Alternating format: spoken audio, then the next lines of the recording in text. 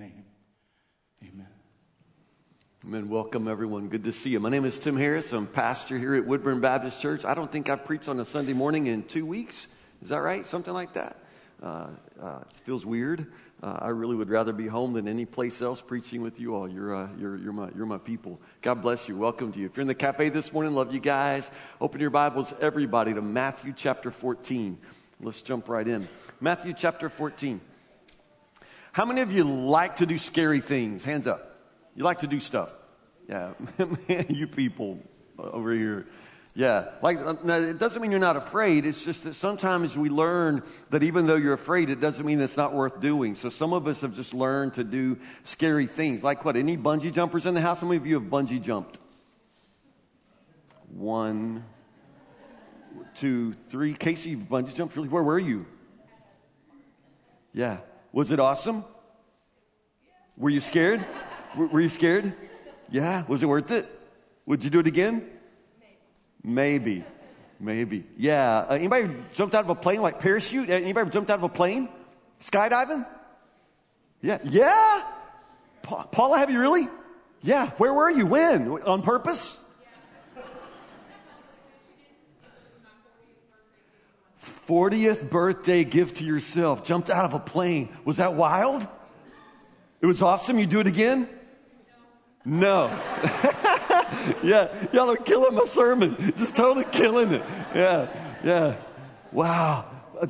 Bungee jumping, skydiving, what have I left out? Oh, zip line? Zip line people? You zip line? Yeah, lots of zip liners. Okay, on purpose? Yeah. Nancy McElroy, you zip lined? What are you, like 90? That's awesome. Would you do it again? You do it again today. Yeah, awesome. LP, they put those zip lines across Lost River Valley up there at Lost River. You and Nancy have something to do this afternoon. Yeah, that'll be great. Matthew chapter 14. I actually love all of that kind of thing. That doesn't mean I'm brave. I'm the biggest chicken ever. I mean, I really, really am. But I've just simply learned that you can't let fear stop you from having fun. Fear and fun go together. So y'all heard me say 1,000 times, I love roller coasters. It's why I love roller coasters. Now, they scare me to death. I mean, I'm screaming like a woman. But I absolutely love it. I love that moment when you get to the top of the hill, that first big hill. I hate that click, click, click, click, click. I mean, it just takes forever to get to the top, and then you cross the top, and there's a moment when you are completely weightless. You know what I mean? Because you're going from climbing up to dropping down. And I love that. I mean, this is why they have a shoulder harness, because you'd fly out. There's that moment when you just begin to drop and you float. You're completely weightless. And I love that. I mean, absolutely. My large intestine's in my throat. I mean, it's just scary. My heart stops. I mean, it's why they tell you if you're pregnant, don't do this. I just love it. I love it so much. I love that speed. I love being up high. I'm not saying I'm not scared of it. It scares me to death, but I love that feeling of fear and fun all mixed together. You ever been to the circus and watched the trapeze artists? Yeah, the guys on the trapeze and the ladies, it's really an amazing kind of art that they perform. They say that the relationship between the flyer and the catcher is very, very important. Now, who do you think has the most important job or the hardest job, the flyer or the catcher? They're both very important jobs, but it's the flyer in some ways who has the most difficult job. I mean, the catcher is strong, and the catcher's going to catch, but it is the flyer who has to turn loose. It's the flyer who has to turn loose with the trapeze and for a moment hang in the air. As you know, the opportunity to hang there is very, very short. I mean, gravity does its work 100% of the time, but the flyer's job is to let go and then arc in the air, just hanging there in the nothingness. Just arc your body and wait. You have to be perfectly still, and you just have to wait to be caught. And that moment between letting go and waiting to be caught is the most important moment there. That's the moment when you cannot panic. That's the moment when you can't decide, to change your mind and try to get back to the trapeze. You don't get to do that. All you can do at that moment is let go, hang there, and wait to be caught. Now, I don't know if you've ever imagined any moment like that in your life, that moment between letting go and waiting to be caught. But I'm telling you, it's those kinds of moments, the places in between, the places in between security and danger, those places in between where you wait, where you hang there in the nothingness. These are the moments that your life of faith is made of. And honestly, in those places in between letting go and waiting to be caught, those are the moments when you will encounter Jesus in the most alive ways. So Matthew chapter 14, let's go to it. Let's talk about faith and fear today. I love this. Matthew chapter 14, verse 22 is where we'll start. It's right after the feeding of the 5,000. And the scripture says immediately after this, Jesus insisted that his disciples get back into the boat and cross to the other side of the lake while he sent the people home. After sending them home, he went up into the hills by himself to pray. Night fell while he was there alone. Meanwhile, the disciples were in trouble far away from land, for a strong wind had risen and they were fighting heavy waves. About 3 o'clock in the morning, Jesus came toward them walking on the water. Okay, I know you've heard this story before. In Sunday school, there was a flannel graph where they had a little flannel Jesus and they showed him walking on the waves. You've learned not to be amazed by this, but stop for a moment and remember to be amazed by this. About 3 o'clock in the morning, Jesus came toward them walking on the water. When the disciples saw him walking on the water, they were terrified. In their fear, they cried out, "It's a ghost!" But Jesus spoke to them at once. "Don't be afraid," he said. "Take courage, I am here." Then Peter called to him, "Lord, if it's really you, tell me to come to you walking on the water." "Yes, come," Jesus said. Would y'all do this? Would you be Peter here? Would you even think of this? You see Jesus walk in the water and said, okay, if it's really you, I want to do that too. Would that even occur to you? So Peter went over the side of the boat and walked on the water toward Jesus. Okay, what did Peter just do? Don't miss this. What's he do? Jesus walks on the water. Jesus says, "Peter, come on." And what does Peter do? Peter walks on the water. He walks on the water. But when he saw the strong wind and the waves, he was terrified and began to sink. "Save me, Lord," he shouted. What he really said was something like, "Boop, boop, boop, boop," something more like that. Jesus immediately reached out and grabbed him. "You have so little faith," Jesus said. "Why did you doubt me?" When they climbed back into the boat, the wind stopped. When they climbed back into the boat, the wind stopped. Then the disciples worshiped him. "You really are the Son of God," they exclaimed. And after they had crossed the lake, they landed at Gennesaret. "You have so little faith," Jesus said. John Ortberg, great pastor, great author, tells a story about a birthday gift that his wife gave him. She gave him a ride in a hot air balloon. Any hot air balloon people ever ridden in a balloon? Melissa, was that awesome? Is it amazing? Yeah, John Ortberg says that it was. He says he had many, many emotions in the hot air balloon, but one of them was fear. John Ortberg said it was sort of terrifying. He stepped into the basket, which he thought would be higher, but the basket itself wasn't quite as deep as he anticipated. It just felt a little bit higher than his knees, and he was just sort of worried that he could just fall out. But still, he stepped into the basket. They started their amazing ascent, rising into the sky, higher than he thought he would go. And there they hung in this little bitty basket, just dangling from a balloon. He really was afraid, excited, amazed, but afraid. And he was hanging on to all the ropes in the place. And he decided that if he's going to be, hanging out here in this balloon, he probably ought to get to know the pilot a little bit. There was a pilot. And so he asked the guy, just trying to make conversation, trying to distract himself. He just said, "So how'd you get into flying balloons?" Probably never should have asked that question. So the guy said this, first words out of his mouth. He said, "Well, dude, it's like this." Okay, if your hot air balloon pilot says, "Dude," you're in so much trouble. He said, dude, it's like this. I was unemployed. Oh, no. I was unemployed. Mostly what I was doing was surfing. Okay, your hot air balloon pilot is a surfer dude. You get this? He said, but then one night, I was driving my pickup truck, and I'll be honest, I had a little bit too much to drink. Okay, are you following this now? You're in a hot air balloon being piloted by a surfer dude who tends to drink too much. He said, I wrecked my truck.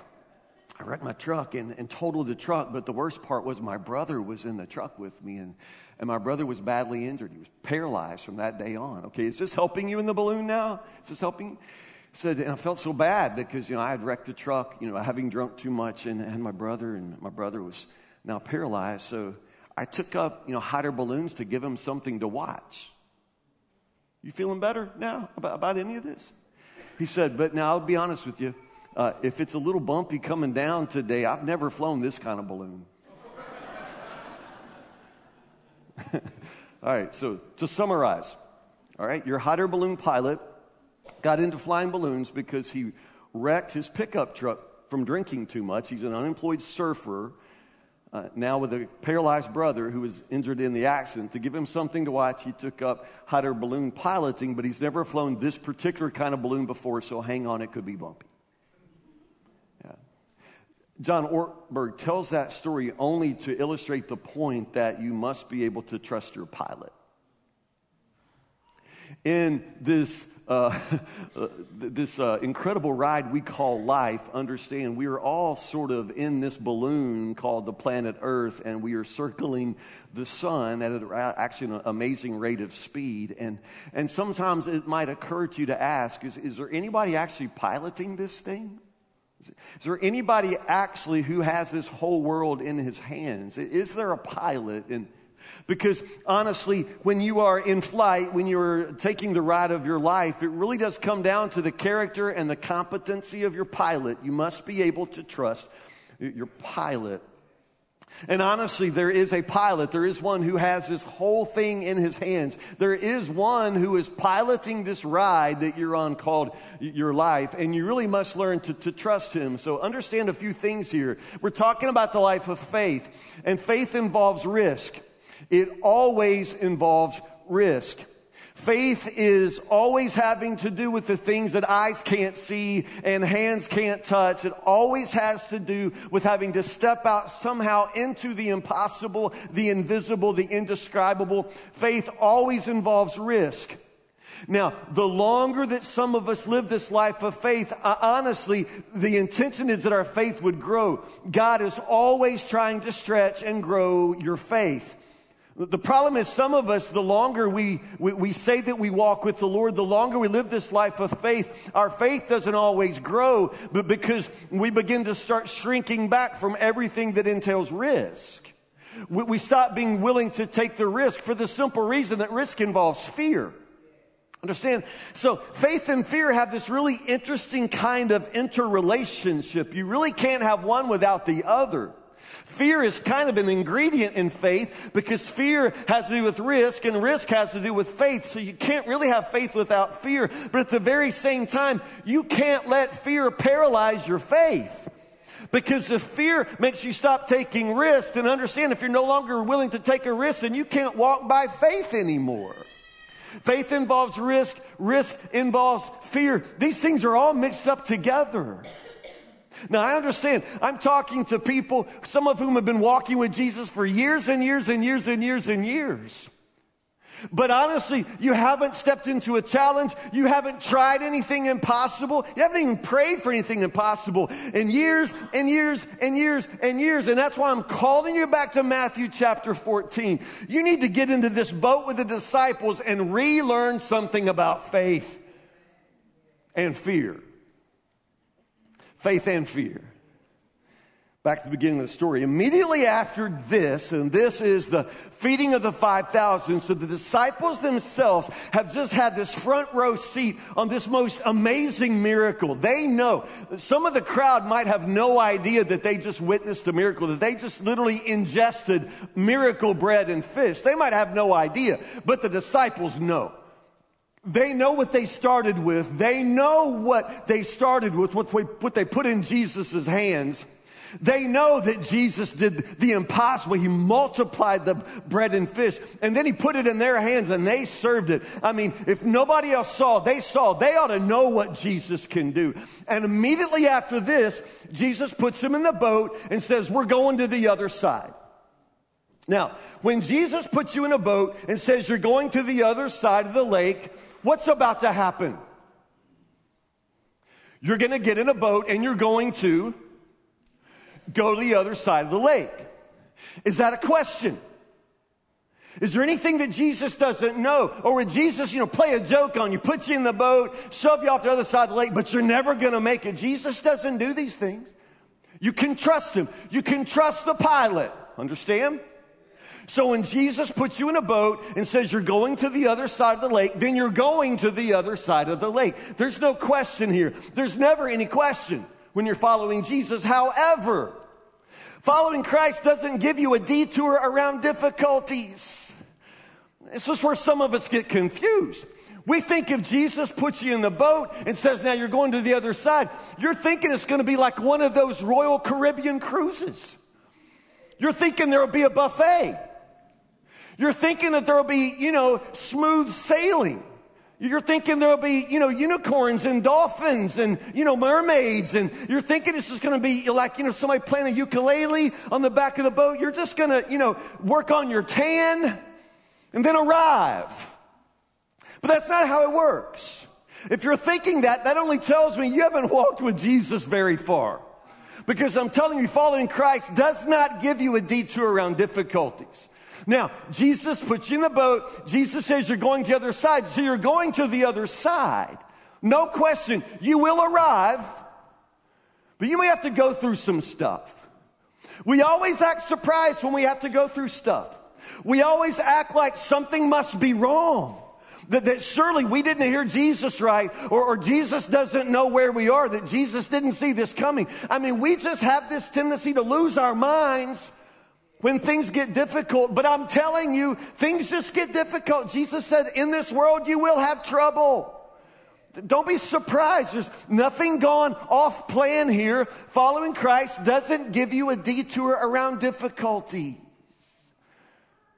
So the disciples are in the boat going to the other side, just like Jesus said. But verse 24, the disciples were in trouble. Far away from land, a strong wind had risen, and they were fighting heavy waves.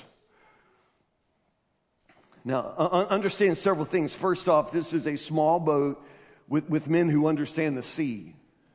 These are men who know how to row, they know how to sail, they know wind, they know waves, but at the same time, they know that this is dangerous. Because they know that they're in danger.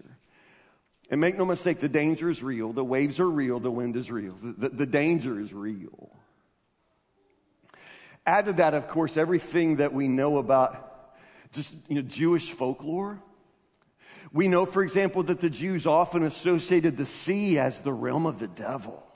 That they thought of the sea as a place where evil just sort of had this freedom, this incredible prerogative and priority.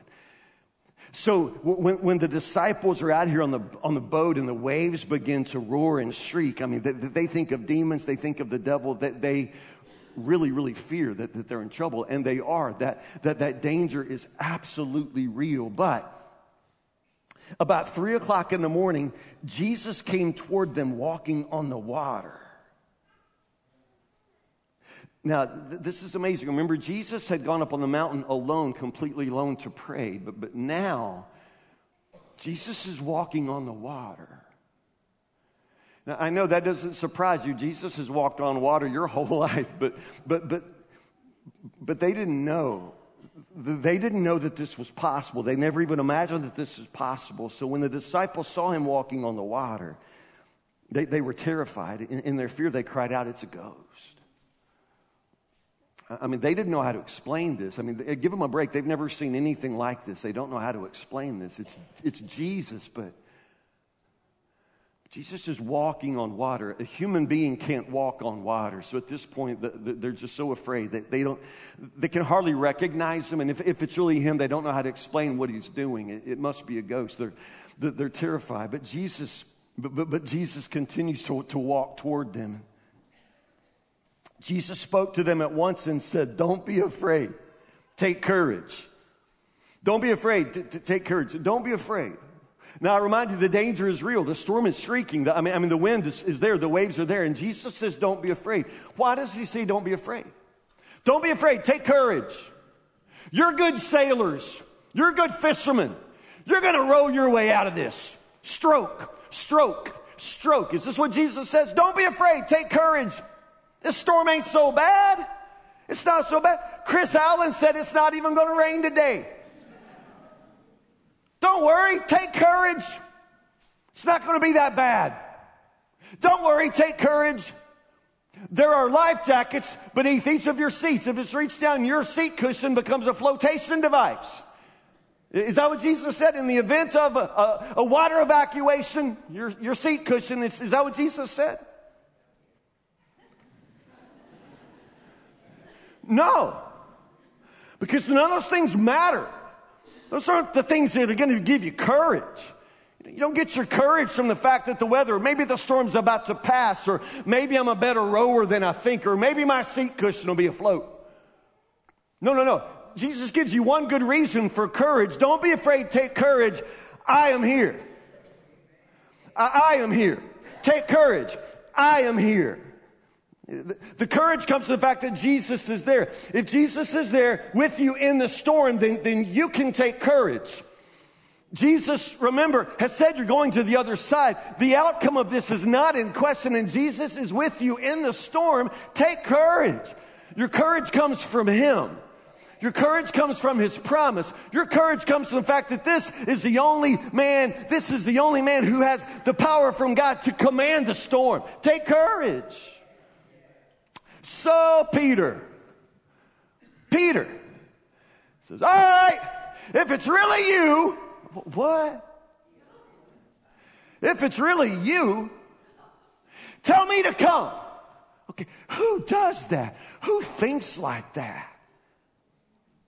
I'll be like, okay, if it's really you, I'm thinking of a number between 1 and 10. That's what I'll be doing. Something safe.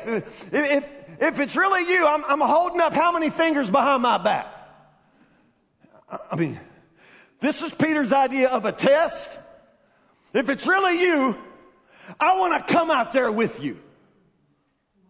Now that's awesome.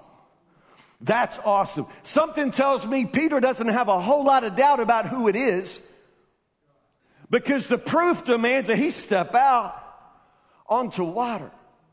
Now, there's still a storm raging. There's still wind blowing. And Peter says, if it's you, I'm coming out there with you. And that's something. Okay, here we go. A couple of principles. Number one, when you are afraid, do the scary thing. What? Yeah.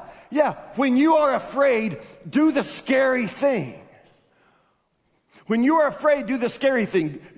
Do this one. If Jesus would do it, you do it too, even if it's scary. If Jesus would do it, you do it too, even if it scares you. Peter says, if that's you, I'm doing it too. Wow. Now that is following Jesus right there. And that's how you do it. That's how you do it. Jesus, if you would do it, I'm doing it too. Is it scary? You bet it's scary. Is it worth it? You bet it's worth it. Now that's amazing. And understand, it's the space between. It's the space between where the miracle happens. And by space between, I mean that space between the boat and where Jesus is. This isn't one of those deals where Peter, just kind of gets out and just jumps in Jesus' arms and never has to actually put his feet down on the waves. No. Peter walks on water. There is this space, this distance that Peter goes when he is literally a walking miracle. He walks on water. We miss that. We go straight to the place where he sinks because we knew he was going to sink. And deep down, we wanted him to sink. Deep down, we can't wait for him to go under, because honestly, if Peter's able to do this, if Jesus is able to let Peter walk on water, then what does that say for you and me? Oh, he does it. He does it. If it's really you, let me come out there and do it too. And Jesus says, go ahead. Go ahead. If you're afraid, do the scary thing. Man, Nancy McElroy standing out there about to zip line, y'all. Understand that? Her hairdo up in like this, you know. Getting up there, her purse over her shoulder, you know. Polyester pantsuit. Ah! You know, isn't that amazing? Isn't that amazing? Don't you want to do that? Don't you want to live like that? Paula Sleeman giving herself a 40th birthday present. She jumps out of an airplane. What'd you do on your 40th birthday? You went to White Castle. Okay, equally dangerous, I admit. Equally dangerous. I retract that. You're brave. Yeah, you could have blown up. Man, monster under the bed. Monster under the bed. It's scary. So what do? You look. I mean, you do this scary thing. You face that. You just got to look. You got to. I mean, most everything you've ever done in your life that was worth doing, right? It was scary. Remember that time you had to invite that girl out on that first date and you had to call her, text her, whatever y'all do these days. Text her, call her. Man, that is so scary. Man, the night I was going to tell Casey Wilson how I felt about her, it was pouring down rain. I stood out in the parking lot. We talked till like 3 a.m. You know why? You know why we talked so long? Because I didn't know how to tell her. Man, I talked about everything. Man, I was filling out, hey, what about the Cincinnati Reds? I don't even know baseball, but, just like keeping her here. I was scared to death. And then I said, I think maybe, I think I'm feeling, like maybe we could be more than friends. And she just looks at me.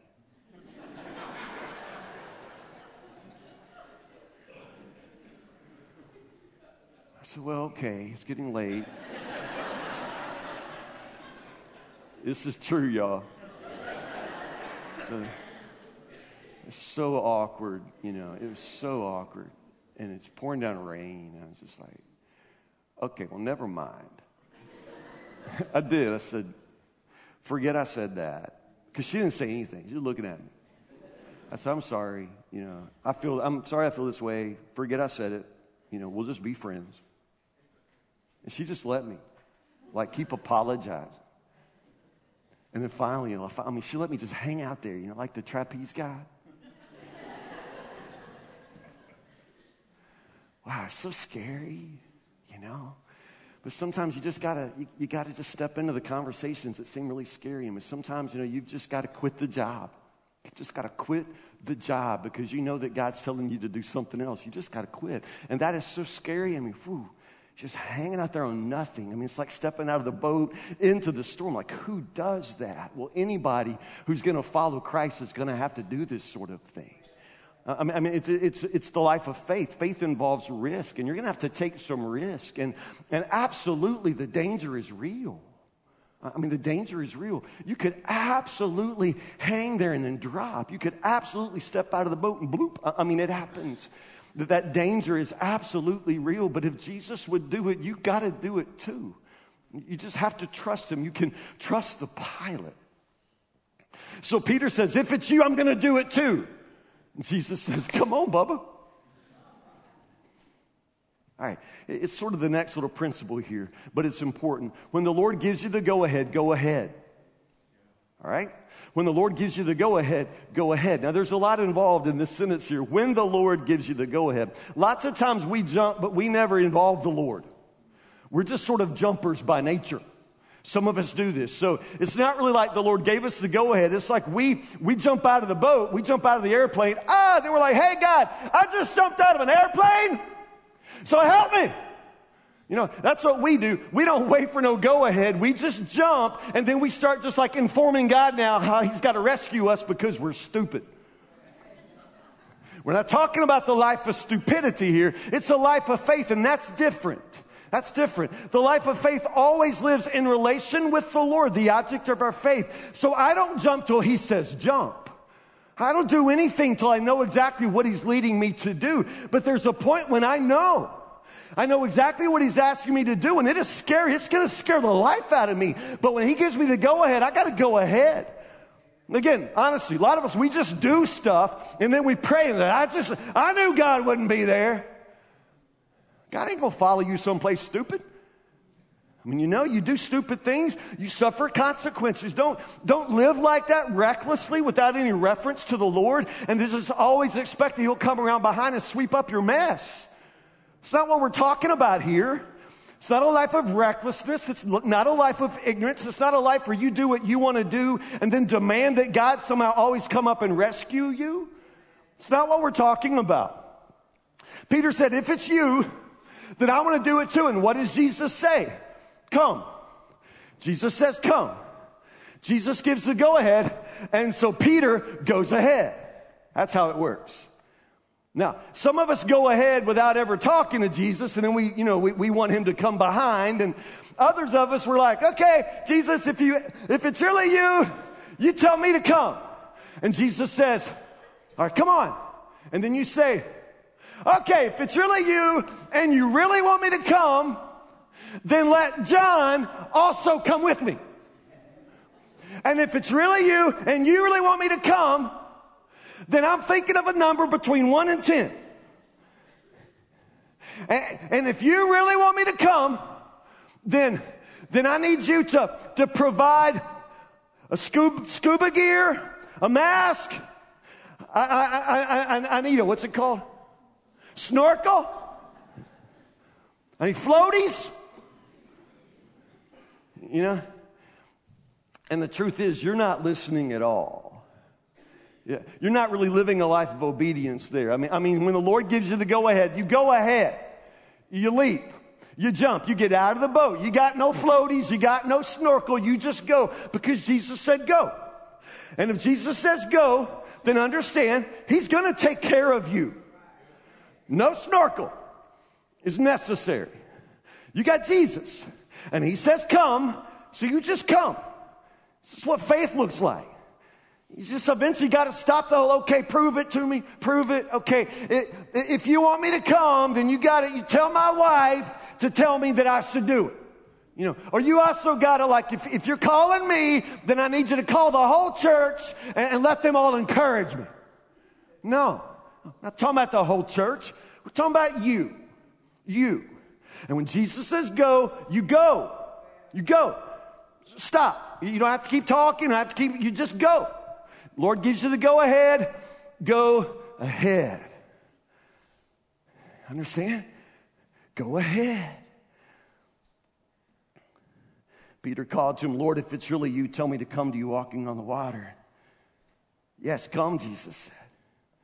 So Peter went over the side of the boat, walked on the water toward Jesus. He walked on the water. How many of you ever tried this as a kid?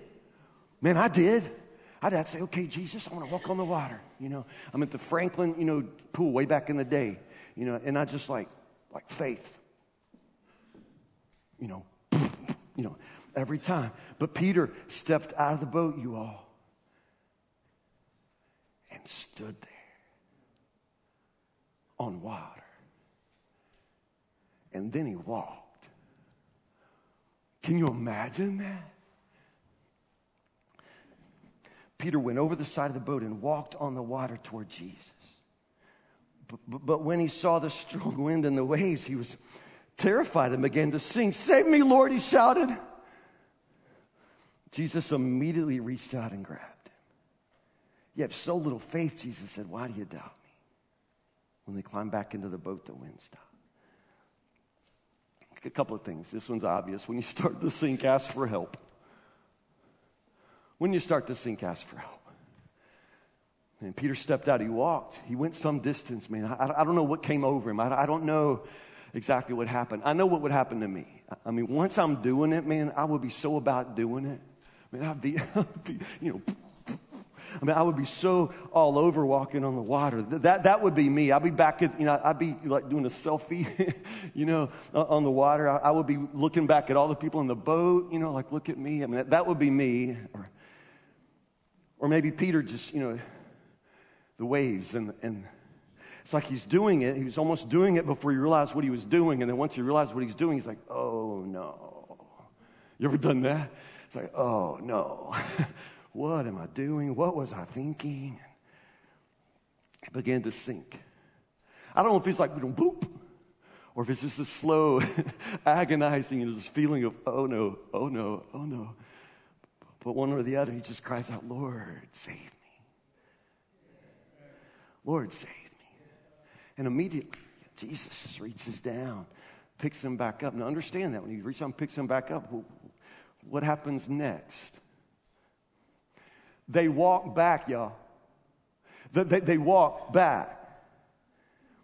Reached out and grabbed him. You have so little faith. He said, why did you doubt me? And then they climb back into the boat. They walk back. It's not like Jesus, like when I do an infant dedication, Jesus carrying Peter back. No, he picks him back up and puts his feet back on the water, and they walk back together. Peter walks on water, you all. Now, a couple of things to notice. I keep emphasizing this when I read it in verse 29. Peter went out to the side of the boat, walked on the water toward Jesus. When he saw the strong wind and the waves, see, it's still going. The wind and the waves, man, they've never stopped. He was terrified, began to sink. Save me, Lord, he shouted. Jesus immediately reached out, grabbed him. You have so little faith, Jesus said. Why did you doubt me? When they climbed back into the boat, the wind stopped. Okay, maybe Jesus should work on his timing of things just a little bit. Peter's out there sinking and drowning. Lord, save me. That'd be good. I'm just going, okay, hold it. Stop. I would need that. I'd want that. But no. Jesus does all this with the wind, the waves blowing. The storm never settled down. It never stopped. The people in the boat, they've been scared this whole time. The storm never stopped. Never stopped. And all this ordeal with Peter walking on the waves, it's stormy waves, it's wind, it's bad. Peter drowns, says, Lord, save me. Jesus picks him back up, puts him back on the waves. It's still a storm. I would think that maybe Jesus would stop all this storm, settle things down to give Peter just a little bit of confidence, but no. Jesus didn't have to stop anything to do what he wanted to do. He still mastered the storm. He's master of you. He doesn't have to calm the waves. He doesn't have to stop the wind. He doesn't have to do any of that in order to do what he wants to do. The wind stops. The waves settle down once they're back in the boat. It's almost like that was Jesus' plan from the very beginning.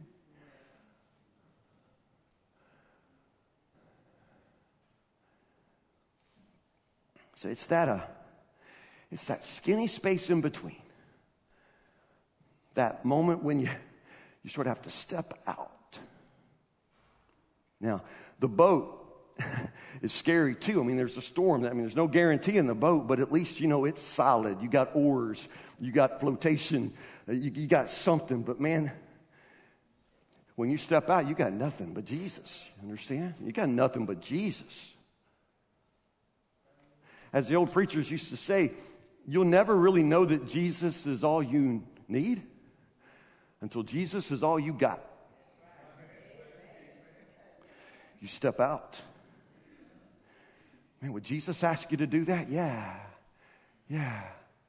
Honestly, kind of all the time. This isn't just a rare moment for people who are going to make the Bible. This is kind of the life of faith. You're going to be doing this one way or another your whole life every day. Because our tendency is to want to be comfortable. Our tendency is to want to be in some kind of boat. If there's a storm in water, we want some kind of boat. But Jesus says, no, just come to me. Come. And then there's this moment, the space in between where you're out of the boat, but not yet quite to Jesus. You've let go, but you're still waiting to be taken hold of. You understand? It's like you're letting go and you're flying through the air and you're still waiting to be caught. It's that moment when honestly you can taste the risk.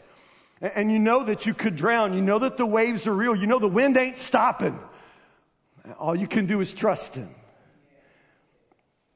I'm telling you, in those moments when all you can do is trust him, that's when you learn to trust him.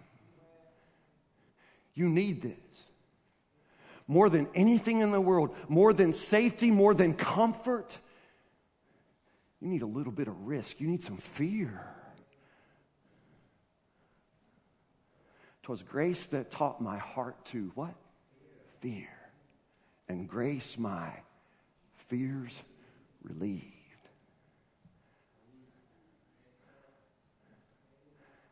So, you've been walking with Jesus a long time, or maybe just a short time. I just want to remind you, this is what it looks like.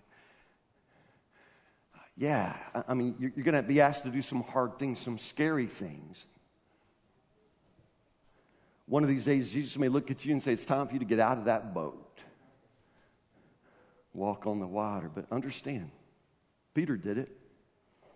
Jesus said, come on. And Peter stepped out and he walked. He also sank. He did. And he, nearly drowned. He did. But Jesus saved him. And when that was over, he walked back on water. He walked back on water. If Peter can do it because of Jesus, then you can too. But you will have to learn to let go. Pray with me.